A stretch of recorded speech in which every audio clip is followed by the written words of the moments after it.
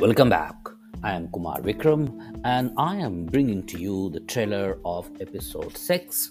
In the episode number 6, which would be coming on 2nd December, which is also the death anniversary of the great British poet Philip Larkin. So there will be reading of his poem Church Going, and thereafter an excerpt from the critical analysis of the poem by Dr. S.N. Prasad from his book The Poetry of Philip Larkin, a study in long perspectives. In the meanwhile, I leave you with a reading of the poem Church Going in this trailer.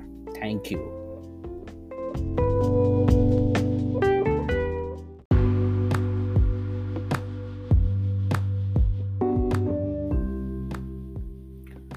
Philip Larkin's Church Going, 1954-55. Once I'm sure there is nothing going on, I step inside, letting the door thus shut. Another church, matting, seats and stone, and little books, sprawlings of flowers, cut for Sunday, brownish now, some brass and stuff. Up at the holy end, the small, neat organ, and a tense, musty, unignorable silence, brewed God knows how long. Hatless, I take off my cycle clips in awkward reverence.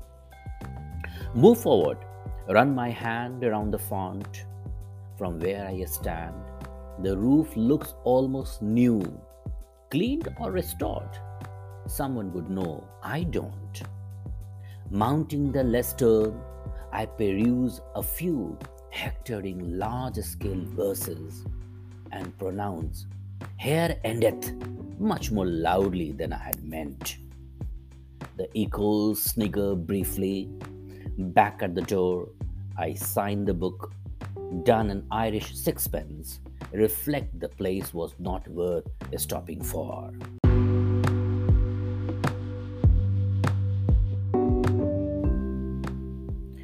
Yet stop I did.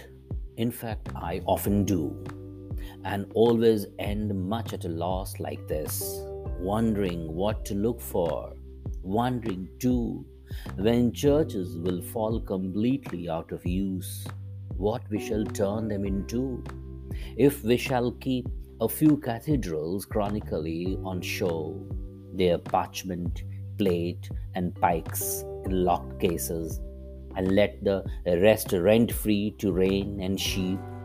Shall we avoid them as unlucky places? Or, after dark, will dubious women come to make their children touch a particular stone, pick simples for a cancer, or on some advised might see walking a dead one?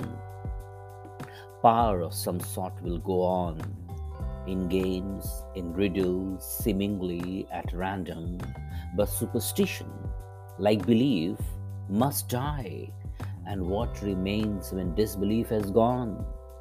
Grass, weedy pavement, brambles, buttress, sky, a shape less recognizable each week, a purpose more obscure. I wonder who will be the last, the very last, to seek this place for what it was. One of the crew that tap and jot and know what roof lots were. Some ruined beba ranting for antique or Christmas edict, counting on a whip of groan and bands and organ pipes and mara. Or will he, by my representative, bored, uninformed, knowing the ghostly silt, dispersed, yet tending to this cross of ground, through suburb scrubbed because it held unspilled, so long and equably what sense is found only in separation, marriage and birth and death, and thoughts of these for which was built this special cell.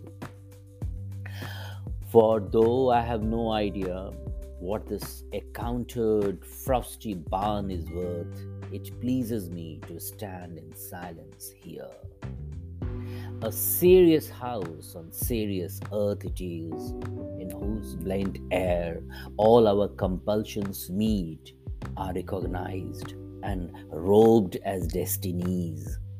And that much never can be obsolete, since someone will forever be surprising, a hunger in himself to be more serious and gravitating with it to this ground, which he once heard was proper to grow wise in, if only that so many dead lie around.